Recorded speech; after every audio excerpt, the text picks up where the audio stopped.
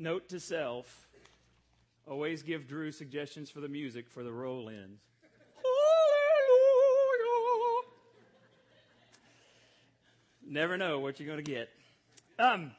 If you want to have some interesting conversations this week, go up to people and ask them if they go to church. And you're not trying to proselytize anything like that. You go up to people and you say, do you go to church anywhere? If they say yes, you go, good deal. If they say no, ask them why.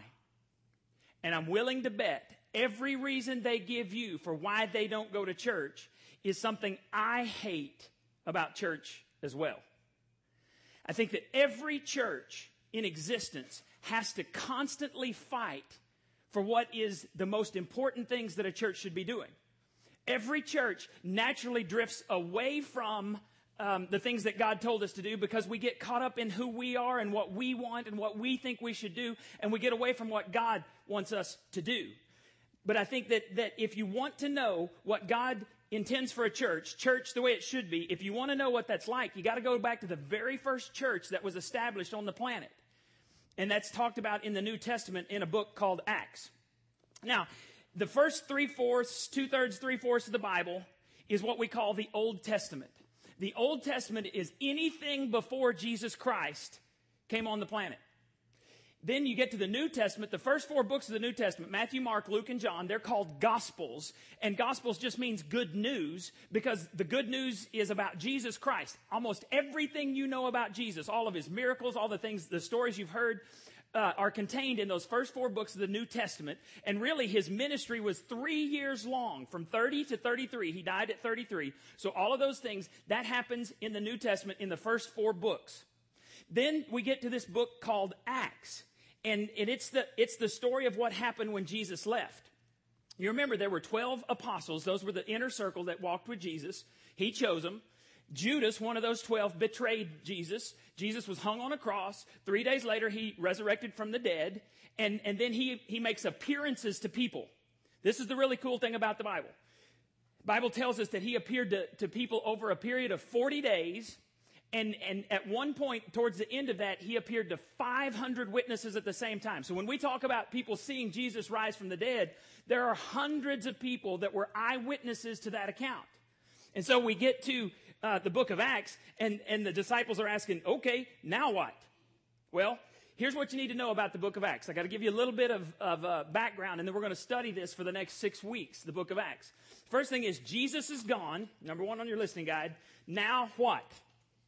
Jesus is gone, now what? Acts answers the question, now what? It's the story of what happens after Jesus left. It's been called the Acts of the Apostles. It's been called the Acts of the first church. It's been called the Acts of the Holy Spirit. It's what happened after Jesus left. Now you got to understand that when Jesus left, there was no church organization. There were no buildings. There was no denomination that existed. All these guys knew to do was to tell the hundreds of people that had become followers of Jesus. All they knew was, here's what Jesus did. Here's what Jesus said.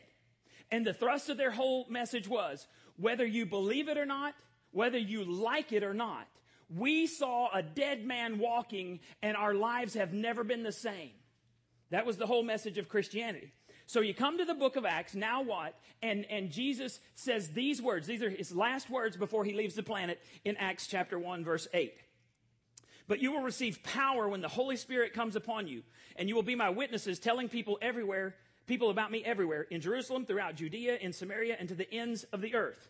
Not long after he said these words, he ascends into the sky. He goes back to hang with God. He disappears into the clouds. And that's really what ascended means. He goes back from being here on earth to live with God forever in heaven until he returns again. But his last words were, you will receive power and you'll tell people about me everywhere. So the result of Jesus living on this planet for 3 years, teaching and walking around, the result of his ministry was, we have a job to do. The job is, you will tell people about me everywhere. What does everywhere mean? Everywhere. Thank you. You're paying attention. So this means we have a purpose. Because of Jesus coming to the planet, he left us a purpose. He says, I'm out of here. It's your turn. And he wants us to carry on the job that he gave us to do. Tell people about him everywhere. And that's one of the things the church should be doing. That should be one of the primary purposes of any church, is telling people about God. The church was never intended to be a country club. It's never intended to be a social gathering where the people who have it get in and the people that don't have it are kept out. That is not the way God designed the church. The first job we're supposed to do is we're to tell everybody everywhere about God. Some of you would never have heard about Jesus without a church. As imperfect as churches are, and every church is imperfect, we're imperfect. We're just very honest about it right here. By the way, if you ever find a perfect church, please do not join it, because it won't be perfect anymore, because you'll be there. Right? We're just being honest. Got to keep it real. The church, as imperfect as it is God's plan A for carrying out the job of telling people everywhere about God. And there is no plan B. So don't you ever tell me, you want to see me fired up, you tell me that church is insignificant. You tell me that church doesn't matter. It is plan A of carrying on the message and ministry and purpose and job of Jesus Christ. Now, that's the first thing you got to know, is that Jesus is gone. Acts answers now what? The result of Jesus' ministry is a job to do. Second thing you need to know about the book of Acts is the Holy Spirit becomes permanent. This is number 2 on your listening guide. In the Old Testament, the Holy Spirit existed because he's part of the triune God. There's God the Father, God the Son, God the Holy Spirit. They have existed forever. But in the Old Testament, the Holy Spirit would come on people temporarily to carry out an assignment. This happened in times of war when God would raise up a leader. And look in the book of Judges. Every judge, the Holy Spirit came upon them and gave them wisdom to carry out a task. But when the task was finished, the Holy Spirit departed. When they built the tabernacle, which was the place they worshiped in the Old Testament, there were incredible objects that they, ornate decorations that they had on different things. There were things made of gold, and God sent his Holy Spirit temporarily to come on these people, these master craftsmen, to build the tabernacle. And it is fabulous if you read the description, the detail that God gave them. God temporarily sent the Holy Spirit to come on these people and allow them to accomplish something great for God. But when the task was done, the Holy Spirit departed. But in the New Testament, Jesus sends the Holy Spirit and he becomes permanent in the lives of believers, followers of Christ. Another term for the Holy Spirit is the helper. Another term is the comforter. So Jesus says, I'm leaving. It's your turn, but I'm not leaving you because I'm sending you the Holy Spirit. I'm sending you a helper. I'm sending you a comforter to help you carry out this job that I've given you to do. And one of the main principles of following Jesus is that you don't have to do it on your own. People ask, is it hard to follow Christ? And I say, no, it's not hard. It is impossible to follow Christ on your own. You cannot do it on your own. You've got to have God's Holy Spirit living inside you to empower you to carry out God's plan and to follow him. You've got to have the Holy Spirit, and that's what happens in Acts. All right, chapter 2. If you have your Bibles, you can follow along. Acts chapter 2, verse 1. 7 weeks after Jesus' resurrection, the believers were meeting together in one place. All right, 7 weeks after Jesus has come back from the dead, all the believers are gathered in one place, and he's already ascended back to heaven. And the believers are sitting around, and they're saying, this Jesus thing is real. This God thing is real.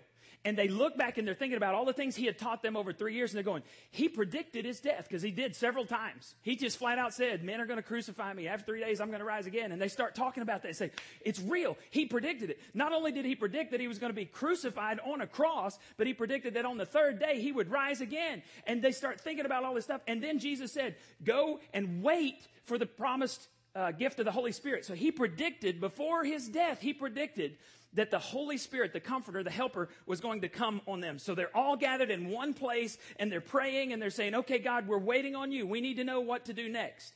Verse 2. Suddenly there was a sound like the roaring of a mighty windstorm in the skies above them, and it filled the house where they were meeting. You been in a windstorm? Let me see your hand. Anybody been in a windstorm where you're going, hold on to body parts because they may be flying off? Right? That type of windstorm. I don't know. I've been in those. I've seen tornadoes. I've been on the edge of tornadoes. But let's imagine that the worst windstorm that you've ever heard of, seen, been a part of. Imagine that it's taking place in this room. That'd be memorable, wouldn't it? In a metal building. Now, we've all been in windstorms, and I was thinking about this, and I thought about last week. Y'all remember when there were 2 or 3 days of thunderstorms right in a row? I remember that. First day, I'm looking out. I was supposed to go mow a lawn, and then I'm like, not only am I not going, I'm staying in because there's thunder, lightning. It was a big deal. And I watched the weather that night, and they said that the same thing was supposed to happen the next day, the same weather pattern. It was supposed to get hot all during the day, and then in the evening, sometime afternoon or evening, boom, it was going to come loose. And so all afternoon, I'm thinking, I need to go mow that lawn that I didn't get done yesterday. And so I got to hurry. I had a table saw out in the yard, and I'm cutting this big old piece of wood. And as I finished cutting the piece of wood, I'm thinking, man, I got to hurry because it's starting to sprinkle, and you look up in the skies, and I mean, it's one of those, it's coming, and you're thinking, it's just a matter of time. It's not a matter of if, it's when it's going to hit, and I need to hurry up. So I'm hurrying, cutting my piece of wood, putting my table saw back underneath the shelter, and I needed a tool for my car. So as I go walking to my car, this bolt of lightning comes flying from the heavens. Now, I don't see it directly, but it's coming out of the corner of my eye, and it looks like it hits in the backyard. All right? And it's one of those that when it hits, simultaneously, the earth shakes. It is so loud. And in one of those times when, you're scared because you don't even know what's going on, I'm thinking, I got to get out of here. I jump straight up in the air. Now, adrenaline hits. See, and I'm not really a person that gets scared too often, but this sucker was so close, and I'm thinking, holy cow, that I jump up and I do this little run in the air. And I'm thinking, wow. And so, I mean, it's one of those, and I'm way up there, and when I hit the ground, man, I'm at my car, because I'm thinking, I got to get in somewhere. Well, when I was sawing, I remember hearing a voice. Sometimes you'll hear things, and so I had looked across while I was sawing, and I saw somebody sitting out front talking on their cell phone on their porch. About the time I get to my car, y'all know when y'all fall down, what do? You look around and see if anybody saw you. I get to my car, and I think, oh, I wonder if that dude's still on the front porch. So I turn around. Dude is falling off of the chair, laughing, pointing at me. Yes, he saw it. And I was not at all embarrassed, because I guarantee you homeboy jumped too. Just nobody saw it. It was one of those, it would shake you up. You better have gone to the bathroom type deals, because if you hadn't, you're gonna. It's one of those. Now, imagine if that clap of thunder and that flash of lightning happened right here, right now. Only it wasn't a single clap. It's one that goes on and on and on and on. Do you think anybody, because this is one that the whole city of Jerusalem heard. Do you think anybody would come to see what's going on? We got a trailer house back here. I guarantee you they're going to come. We got houses over there. People from Tyler television stations are going to come. What's going on in this building? Now, in Jerusalem, the doors and the windows were open. So everybody was there. And they hear it and they come. It was the sound of a mighty rushing wind. It wasn't a rushing wind, but it was sounding like it. And they're going, what is happening? And that's what happens. Everybody shows up to see this strange event. Verse 3.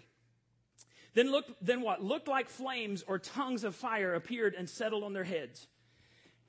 I bet nobody saw this one coming. The believers are meeting in this one place. Jesus has said, I'm leaving you, but I'm not leaving you. I'm going to send the Holy Spirit. And all these people, 7 weeks after Jesus is gone, he's resurrected, he's gone, he sends the Holy Spirit. And anyone looking at the believers, they see these strange things. I can't fully explain this because I wasn't there in heaven. I hope there's a DVR because I want to see it. Flames come down and they just kind of hover over the heads of the believers. This was an outward symbol that these people belong to God. So when you've got thousands of people gathering, trying to see what's going on, it was real clear who were the God followers and who weren't. You have flames, you follow God. You don't have flames, you're not a God follower. And then something really, really strange happens. God gets their attention. Look at verse 4. And everyone present was filled with the Holy Spirit and began speaking in languages they didn't know, for the Holy Spirit gave them this ability. Now, some of you have heard the term tongues, speaking in tongues. The very first instance of speaking in tongues in the scriptures is right here, and it means languages, spoken languages on the planet, but not spoken by the people who are speaking them. Now, let me explain this. This is a big deal because what's going on is there's a feast in Jerusalem. In the Israelite nation, there were 3 feasts where all of the men, 3 feasts every year where the men of the family, because they were the spiritual leaders, they were supposed to make this trek to Jerusalem for 3 different feasts. One of them was the Feast of First Fruits. Now, that's associated with the Passover. If you've heard anything about the Passover, you know that Jesus died on the Passover at the same time. The Passover was celebrating what happened way back in Egypt when the Israelites came out of slavery. They had to sacrifice an innocent lamb, so an innocent third party who was sinless had to be sacrificed. The blood had to be put on the doorposts of their house, and the death angel who was coming, this was the 10th plague sent to the Pharaoh, the death angel would come. If the innocent third party died, so guilty sinners got to go free, the death angel would look, see the blood on the doorpost, and pass over that house. So they were commemorating Passover. And that happens on Friday. Jesus died at the exact moment that the sacrificial lamb was being killed in the temple. Jesus is out on the cross dying, exact moment, telling us that he becomes the once-for-all sacrifice for sins, the human sacrifice to end all sacrifices. That's why we don't do sacrifices anymore, because Jesus died on the cross. That's Passover. The festival of first fruits, though, happens on that Sunday that Jesus was resurrected from the dead. First fruits, what happened was they were supposed to plant all of their crops. They were to pray to God and ask God to give them crops. And the very first thing that pops up out of the ground, they're supposed to harvest that, take that and offer it to God as an offering to say, thank you, God, you are the giver of all life. You are the sustainer of life. Here's what's going on, God. We thank you. And so they would take a stalk of grain, they would cut it off, and the priest would wave this before God at the Feast of First Fruits, saying, God, everything comes from you, and we are acknowledging that, and we are dependent upon you. God is a God of details. I tell you this all the time. Jesus Christ rose on the morning of the celebration of first fruits. And if you've read the New Testament, you know Jesus is called the first fruits of all those who are resurrected from the dead. And anyone who follows Jesus Christ will be resurrected. And every shred of evidence for Jesus' resurrection from the dead is evidence that you too, as a follower of Christ, will be resurrected from the dead because he was the first fruits. All right, so when Jesus died, all of the men were supposed to be there. Now, we're told later in this chapter, I'm not going to read those verses, but 9 through 11, we're told that every nation, every known nation on the planet, and basically what this was, if you take a ring around the Mediterranean Sea, there were people from every one of those countries in Jerusalem celebrating Pentecost. Now, Pentecost is the Greek term for it, and it just means 50 days. So what would happen is this is the celebration of, this is the Feast of the Harvest, the Feast of Weeks. And what Pentecost means is a week of weeks. 7 weeks, 50 days. And what they would do here is this was at the end of the harvest. They would take the harvest. They would say, God, thank you again for everything that you've given us. They would bake 2 loaves of bread, and they would offer it to God. And what it became symbolic of in the Old Testament, when God gave them the law, they were celebrating, God, you gave us your word, the Bible. You gave us your word. We're celebrating that. But in the New Testament, in the Christian church, it becomes a celebration of when the Holy Spirit was given, when the church was born. And the symbolism of the 2 loaves of bread, if you go all the way back into the Old Testament, God tells Abraham when he chooses the Israelites to be his chosen people among all the races of people on the planet, he says to Abraham, I will bless every nation through you. You get into the New Testament and you find out that in the temple, there were certain places that women couldn't go because men were the spiritual leaders. There were certain places that Gentiles could not go. But Jesus tears down the walls of separation between male and female, between Jew and Gentile. And so the 2 loaves of bread represent Jews that are going to come follow Christ and us. Anybody who's not a Jew is a Gentile who come to follow Christ. Incredible. God's a God of details. I liked it. I don't know if you like it. I don't care if you like it. So they're celebrating here the giving of the Holy Spirit, and everybody was in town, and everybody spoke a different language. Now, by this point, you got about 120 followers of Jesus. They got the flames above their head, and you've got every nation known to man represented. How could they possibly tell everyone about God's glorious deeds? They couldn't, but God could.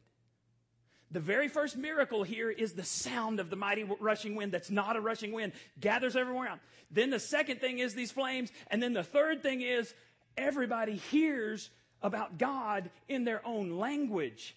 Incredible. Do y'all think that's pretty cool? I'm pumped. Okay, here's the sequence so far. Jesus says, I'm leaving. It's your turn, but I'm not leaving you on your own. I'm going to send you my Holy Spirit. And when the Holy Spirit comes on a group of believers, do you know what the result is? Power. Now, when you think about power, what do you think about? We were in Walmart yesterday or Friday killing some time before a movie, and we went by one of those muscle magazines. And I think Rachel goes, that's gross. I mean, everything. Eyelids have muscles, you know. This dude's massive, and Caleb goes, can you say steroids? I'm like, yeah, that is not attractive. What we tend to think of is that, somebody who's massive, a big football player, maybe a big UFC fighter. Not like Big Country, because he's fat. Dude, that was awesome. I don't know if y'all ever watched that, but when people hit Big Country in the stomach in slow motion, it looks like a bowl of Jell-O. And he got beaten up by the big, strong, powerful guy last night. But anyway, that's another story. When we think of power, we tend to think of physical power. But that's not what I'm talking about. I'm talking about spiritual power, and it's completely different. Spiritual power says you walk through life with the light switch flipped on, where you see things and you anticipate things. It's like having God's presence in you. It's just like having God's presence in you. You have God's power. You've got God's presence. In fact, His power comes from His presence. And the reason so many believers in Christ are weak and failing and miserable is because they're not tapped into the power of God through the Holy Spirit. Because when God shows up, God does God-sized things. He gets the credit, and we just go, oh, man, thanks for letting me be a part of that. That's the type of power I'm talking about. Now, when we talk about this, some people understand it, some people don't. Same thing that happened back in the New Testament. Look at verse 12. They stood there amazed and perplexed. What can this mean? They asked each other. But others in the crowd were mocking. They're all drunk. That's all. Now, okay, you got to understand. If you're a good Jew, which you would be if you're in the holy city in Jerusalem for these festivals. The guys who weren't good Jews, they weren't going to make the trek. It was expensive. It took time. Had to be away from their families. If you were a good Jew, you were forbidden to have anything to drink until 10 a.m. or noon. Peter gets up and he goes, guys, you can think we're drunk, but it's only 9 a.m. None of us here touched a drop. And then he goes on to tell all about Jesus, and he preaches this sermon, and 3,000 people get saved. And so what's happening is tons of people gather. Some are amazed. Some mock. That's what happens every week at New Life. And I mean that in all seriousness. Every week we have some people come, and they're amazed.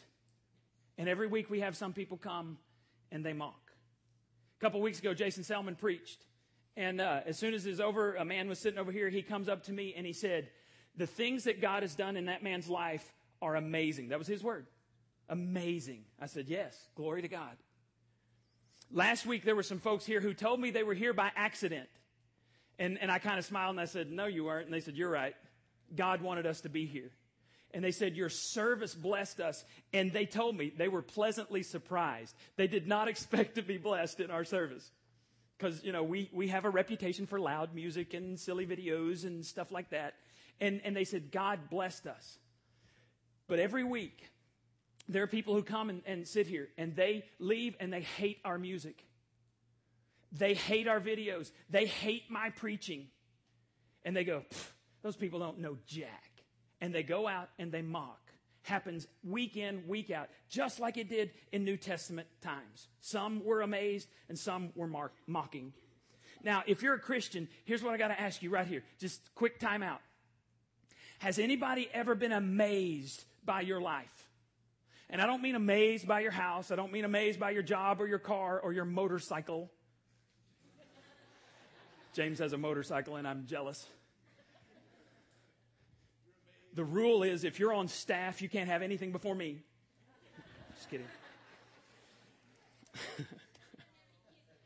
That's true. He doesn't have kids yet. Watch him give that up when he gets kids. But I mean, they look at your life and they go, there is something different about that woman. The way she carries herself, the way she talks. That man there, I don't know what's going on in his life, but there's something different about that man. Has that ever happened to you? If not, it's because you're not tapped into God's power. You have not. See, when you become a follower of Christ, the Bible says that you are given the gift of the Holy Spirit. So that's a one-time event. You are given, and all of the Holy Spirit that you're ever going to get, you get then. But you can be filled with the Spirit or you can quench the Spirit. The only way to be filled with the Spirit is to obey God and give Him your life, confess sin. You quench the Spirit every time you choose to sin. Every time you know the right thing to do and don't do it, you are quenching the Holy Spirit. So He doesn't leave you. He doesn't depart from you if you're a believer, but He doesn't have power and He doesn't exercise His power on your behalf because you're not tapped into Him. God only blesses obedience. God only gives power to obedient people. So if you are not experiencing that, I would ask myself, why? Now, this whole thing means the Holy Spirit descended on believers. When you become a follower of Christ, God wants to invade your life and He wants to do some miraculous things. But you have to be open to that and obey what God tells you to do. So that's what this means. In the book of Acts, the Holy Spirit descends on believers. As Jesus ascended, He sends the Holy Spirit. The Holy Spirit descends. Those are things you got to remember. Jesus is gone. Now what? Holy Spirit becomes permanent. You have a job to do. You have power to do the job. Now, the third thing you need to know about Acts is real believers change. True followers of Christ experience life change. If you remember when Jesus was in the Garden of Gethsemane, that's where He was praying the night before He was to be crucified. He takes His followers with Him. He says, let's go pray. Jesus knew what was coming up. The other guys hadn't got it yet. Jesus leaves some of them here. He takes 3 on with Him, Peter, James, and John, and He says, y'all stay here. I'm going to go over here and pray. And Jesus goes and prays. He comes back. He finds the disciples sleeping. He says, couldn't you pray for 1 hour? And He said, my soul is perplexed. My soul is vexed to the point of death. He goes on and He prays so severely that he sweats drops of blood. And he says, God, if it is possible, let this cup, what cup? The cup of your sin and mine. Let this cup pass from me. But if it's not possible, your will, not mine. And then when he gets up the third time, he says, let's go, it's time. So they all go, and Judas, by this time, Judas knew he was going to be out there praying in the Garden of Gethsemane. So he brings this mob, and they have torches, and they've got clubs, they've got weapons, all kinds of stuff, and they come to arrest Jesus. Now, other than Peter swinging, trying to kill the dude and hitting his ear and cutting it off, I think he just missed. I think he just, horrible swordsman, he missed. Other than that, where were Jesus' followers after Jesus got arrested? They ran like little schoolgirls in a thunderstorm. Or pastors in a thunderstorm. They ran. They were nowhere to be found. But something miraculous happened between Jesus' death and this thing that happens here on Pentecost. 2 things happened that caused them to go from cowards to champions. Number 1, they saw Jesus alive. Jesus shows up and He goes, hey, check this out. Here's the nail scars in my hand. Here's where the spear passed through my side. And even doubting Thomas falls on his knees and says, oh, my Lord and my God. It rocked their world because they saw a dead man walking. Second thing was the Holy Spirit came into their lives and gave them power to do things they would never have been able to do otherwise. And they changed the world because of it. When Jesus resurrected from the dead, He validated every claim that He ever made. He said, I'll prove to you how powerful I am. I'll prove to you I'm God's son by coming back from the dead. These guys were rocked because of it. And then the Holy Spirit comes and he gives them power. And they were so changed that they said, I'd rather die than turn my back on Jesus. The night he was arrested, they ran. Pew! All but one of Jesus' 12, well, Judas killed himself and they elected another one. All but one of Jesus' followers died a martyr's death. And most of them went to their death with a smile on their lips, with a song of praise in their hearts, saying, here I come, Jesus. The only things that can make that change is seeing Jesus resurrected from the dead and the power of his Holy Spirit rocked their world. And you know, by the way, every time a Christ follower has died a martyr's death since then, and there were some that died this week in Afghanistan, they were murdered because of their beliefs. Every time a Christ follower dies a martyr's death, God has used that not to stop his kingdom from expanding. It has actually caused his kingdom to grow rapidly. Every time what God does is he fans into flame the ministry of those people. Because we don't understand this in America because we got freedom of religion. You go to a third world country, and some of us are going to Haiti in October. You go to a third world country, and in some countries you are not allowed. I was reading about some folks in China that they have to meet underground. They have to meet with nobody knowing. They come at separate times. And the guy, this American pastor that was preaching, they had to sneak him in. He had to put a hood over his head, and they had to sneak him into this house so no one would know that he was not Chinese. And they stayed for hours, and they know. And in fact, one of them said, we need to pray for this family because their dad was killed because he was leading a Bible study. Now, you go into that situation and you say, I'd rather die for Jesus Christ than turn my back on him. And in a communist country, you know what people are saying? If the government is so trying to stamp this out, but those people believe so much that they'd give their lives for him, maybe we should listen to what these people are saying. God always takes the blood of the martyrs and uses it to fan into flame the spread of his kingdom. And honestly, I think that the reason we're in such a sorry state in America is because we have freedom of religion and we take it for granted. That's another sermon. When Jesus gives you a job to do and you do that job with the Holy Spirit's power, do you know what the result is? People praise God. Worship happens. Spontaneous worship happens. How do you stop a movement where the followers say, kill me, it doesn't matter, I'm still going to praise Jesus? You don't. And Jesus said, the gates of hell will not prevail against my kingdom. Just a few people fired up for Jesus Christ will completely change Anderson County.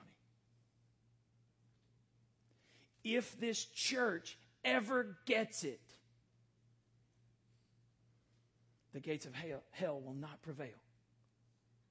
Lives will change and worship will happen. Worship's not just singing. A lot of people say, oh, let's worship and then let's listen to the boring guy. Let's worship. You can worship by giving. We do every week when people go buy those baskets. They're worshiping when they give. You worship by praying. You worship by serving. There's so many ways you can worship. And when you get tapped into God's power and people begin to be changed, it's addicting. Let me give you an example from Acts chapter 3. What happens when God moves? Peter and John went to the temple one afternoon to take part in the 3 o'clock prayer service. As they approached the temple, a man lame from birth was carried in. Each day he was put beside the temple gate, the one called the Beautiful Gate, so he could beg from people going into the temple. This dude was smart. If I'm ever begging, if I ever, y'all kick me out, whatever. If I have to go beg, I'm going to find the biggest, richest church in town. I'm going to plant myself out there right before their worship services, and I'm going to say, please give to me. That's a smart dude. Sorry, just saying.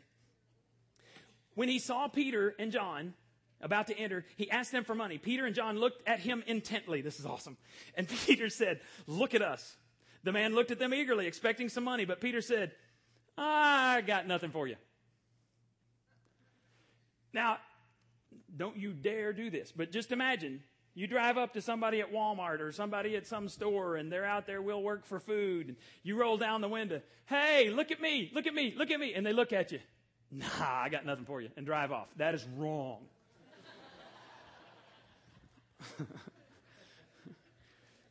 No, you don't do that. But look what Peter does. He says, I don't have silver or gold for you, but I'll give you what I have. Now, if Peter is broke, what can he possibly have that this broke dude needs? Broke dudes don't usually give things to broke dudes. If you remember, when Jesus left, he gave Peter a job to do. And then Jesus sent the Holy Spirit and he gave him power to do the job. Look what he does. But I'll give you what I have. In the name of Jesus Christ of Nazareth, get up and walk. Now, some of you are going to go, no stinking way, that's crazy, that you lost me. That doesn't happen. Well, this only is impossible if you're not tapped into God's power. If you go all the way back to the book of Genesis, the very first 4 words in the Bible, in the beginning, God. In the beginning, God. There's 4. I knew there were. In the beginning, God. If you believe that God created everything, that God spoke things into existence, then he can do anything. And he did in this situation. And see, the Bible tells us in the beginning, God, and it tells us in the book of Revelation that he is the end. So God's in the beginning, God's in the end, God's in control. We exist between Genesis and Revelation. And if we tap into God's power, God does things through us. And if we do that, what happens? Lives will change and people will praise God. Look what happened to this dude. Verse 7. Then Peter took the lame man by the right hand and helped him up. And as he did, the man's feet and ankles were instantly healed and strengthened. Stop right there. Man, born lame. I don't know if you've ever broken a bone and had to have a cast or whatever, but your muscles atrophy. You don't use them, you lose them. This dude never had any muscles in his legs and feet. He was born not able to walk. He's probably 30 to 40 by this time. We're just guessing. And what they do is they carry him out by the temple because he can't get anywhere by himself. Peter and John, yo, dude, I don't have any cash. How about this? How about this? In the name of Jesus Christ, rise up and walk. Holy cow, look what happens. Peter took the lame man by the right hand and helped him up. And as he did, the man's feet and ankles were instantly healed and strengthened. Dude stands up and the ankles go. Legs go. They become muscular. How do I know? Look what happened next. He jumped up, stood on his feet, and began to walk. Then walking and leaping and praising God, he went into the temple with them. He didn't need a bolt of lightning to hop up and down. He hadn't walked his whole life. All the people saw him walking and heard him praising God. When they realized he was the lame beggar they had seen so often at the beautiful gate, they were what? Absolutely astounded. Jesus leaves and he says, I'm leaving, but I'm not leaving. I'm going to send you my Holy Spirit, my power. These believers with God's power changed from cowards to champions, and folks started praising God. That's the intro to the book of Acts. I hope you don't have lunch plans because we're going to dig in. I'm kidding. That is the intro, but we're going to stop there today. Now, here's what I want to challenge you to do. There are 28 chapters in the book of Acts. It's an incredible story. I want to challenge you over the next 28 days to read a chapter a day. Tomorrow it's 26 verses. If you take up this challenge, 26 verses. You're going to get so much more out of this study of church as the way it should be. If you will read along and give God the opportunity to speak into your heart. And then we're going to take this apart week by week and look at what church should be like. And a church done right, the gates of hell will not prevail against it. I've always wanted to be part of an Acts 2 biblically functioning community. Let me show you what that is. People sold out, focused on Jesus. This real quick. These are your bullets there at the bottom, but I'm just going to run through these real fast. A person focused on Jesus connects with other believers. You were never meant to live alone. And you can read this on your own, Acts 2, 41 through 47, but it says, they joined with other believers. Second thing, a person focused on Jesus serves. They shared everything they had. If you're not serving, you're not growing. They gave and they served. And let me tell you, my next door neighbor is Wes Canada. And I've experienced just a little bit of this sharing everything. Tools, cars, whatever. We have this little thing, hey, what are you doing? And that's code word for whatever you're doing, drop it because I need your help. He called me the other day. What are you doing? I was about to go dancing with my wife. Ballroom dancing. You can make fun of me if you want to. My wife likes it. And she thinks I'm hot when I dance, and that's all that matters. I don't care. With 2 T's. Hot with 2 T's.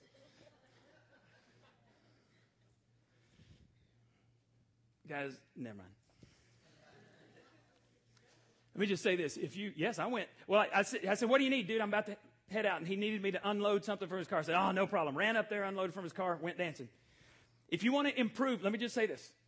This is the G-rated version. You want to improve certain aspects of your life, dance with your wife. That's all I'm saying. Third thing, someone focused on Jesus is devoted to learning. They devoted themselves to the apostles' teaching. Next thing, someone focused on Jesus tells others about Jesus. Each day the Lord added to their group those that were being saved. Each day. I want to see that. I want to be a part of that someday. Where I just hear spontaneous reports. People call up, you won't believe what God did today. You won't believe this conversation I had. I want to be a part of that. Next thing is they've been baptized. They believed and were baptized. Let me just say this.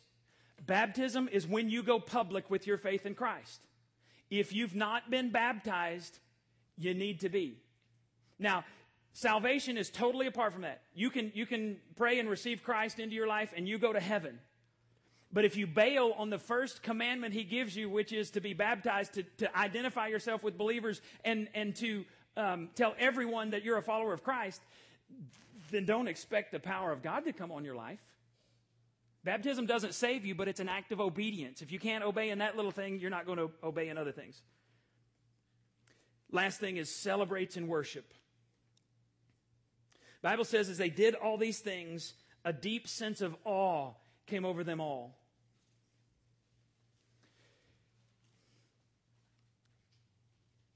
Do you think our band did a good job today? Now, let me qualify that. Hang on. My definition of a good job is if they worship. Doesn't depend on you. Doesn't depend if you clap on the wrong beat like everybody did. 2 and 4 is where we want you to clap. That's why Zach, 2 and 4. But that's okay. Today, as I stood there, I got caught up in where they were leading us. And in my mind, I caught visions of God. Worship is all about Him and not about me. Just because I clap my hands and tap my feet, shake my booty, does not mean I've worshiped. Worship is not about you. Worship is about God. So here's the thing. If somehow our music led you to encounter God today, you worshiped through the music. If somehow the message led you to encounter God, you worshiped through the message. I hadn't seen the legacy video. That actually came from, we're 8 years old. That was about 2 years to about 4 or 5 years of our church. And I saw my kids. I saw Hannah baptized. Hannah's 10. So it's 4 years ago, her baptism. I saw some of you serving with children, and I saw kids that are big now. And as I listened, I was sitting back there looking at it earlier this week, and tears came to my eyes. Because that video is church the way it should be.